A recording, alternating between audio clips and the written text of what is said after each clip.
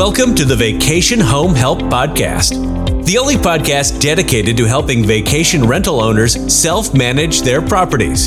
Your host delivers short and sweet episodes with actionable advice, tips, and strategies to level up your hosting skills. Whether you are a complete beginner or have been in the vacation home rental business for a while, you are in the right place to get the tools you need to succeed.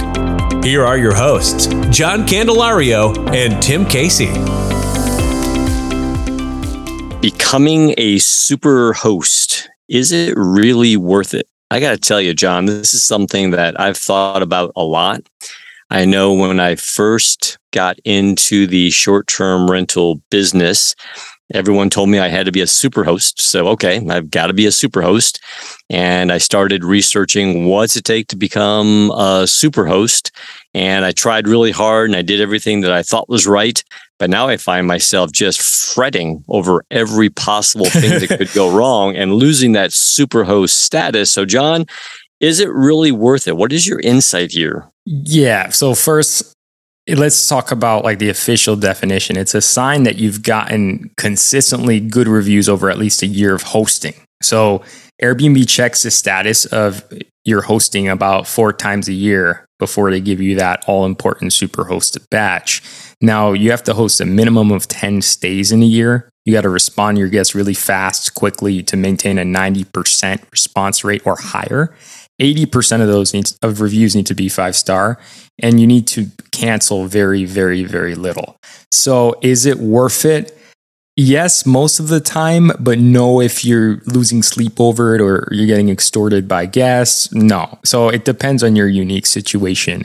When you have Superhost status, Tim, you're in front of more guests. You show more in the search engine, you get priority support. So there's a lot of benefits that come with it, but you don't want to put Instant Book on for obvious reasons. Like when you put Instant Book on, every time we talk about it, it's like people want to come to party or they come across as sketchy and like you don't get to vet the guests at all, right? So that's why you can lose sleep over the Superhost status, but it's not necessary to obsess over it for everyone. And in your situation, yeah, if you want to screen guests to prevent parties, I mean, having Instant Book off is not going to prevent you from having Superhost status, but it's not worth obsessing over it. That's my answer.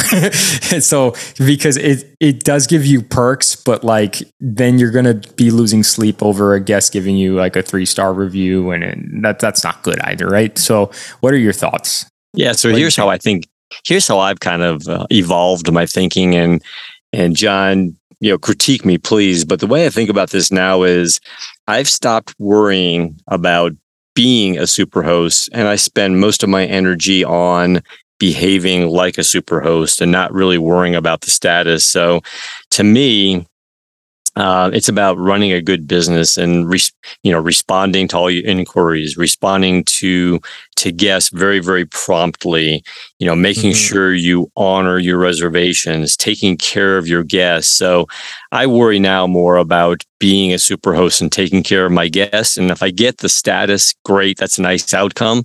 But I don't focus on the status. I focus on the behaviors of taking care of my guests. That's how I view it, Tim. And sometimes being a superhost requires not acting like a superhost according to Airbnb standards, right? Like sometimes the customer or the guest is always right. I love the mantra of sometimes the guest is not right.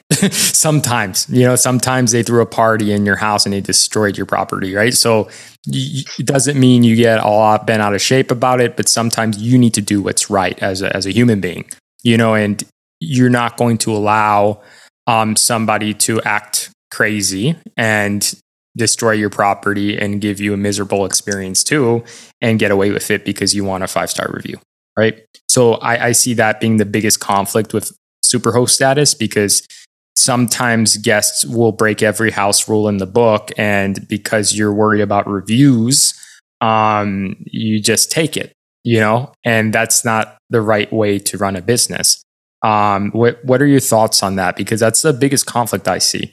I see guests not following rules, and then you have to take it, right? I think that's exactly right. I really do think it comes down to, short-term rentals. It is a business, and you've got to treat it like a business. And like all businesses, it's very guest or customer centric. So do the right thing by the guest, but don't be taken advantage of. Run a good business, run a profitable business, do everything you can to take care of the guest. But when you have that guest that takes advantage, you've got to take the appropriate actions as well. So I really have stopped worrying about Superhost status. It's nice to have, but I really spend all of my energy on running a good short-term rental business. Sometimes I win, sometimes I don't, but that's my focus. Well, I love that, Tim. And like Superhost status, it does add visibility and trust, but like you said, it shouldn't be at the expense of your sanity and at the expense of your business. And I just wanted to run through some stats from AirDNA. It's clear that when you have Superhost status, you do earn more revenue on Airbnb, but it may not necessarily be because you have Superhost status. That may be because you actually are a great host, and that's why you achieve that status.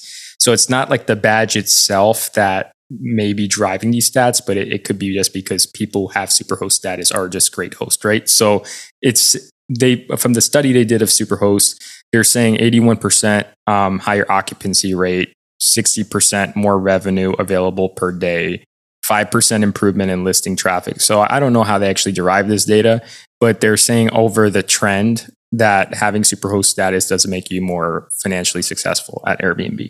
So while I can believe that, I still don't believe that like you should, take it in the chin when, a guest is not following any of your house rules. So it's all about balance. It's like Tim said, like just do the right things, communicate, respond fast, be a great host, maintain your property, do damage control when you do have a negative review, right? But you don't want to obsess over the Superhost status.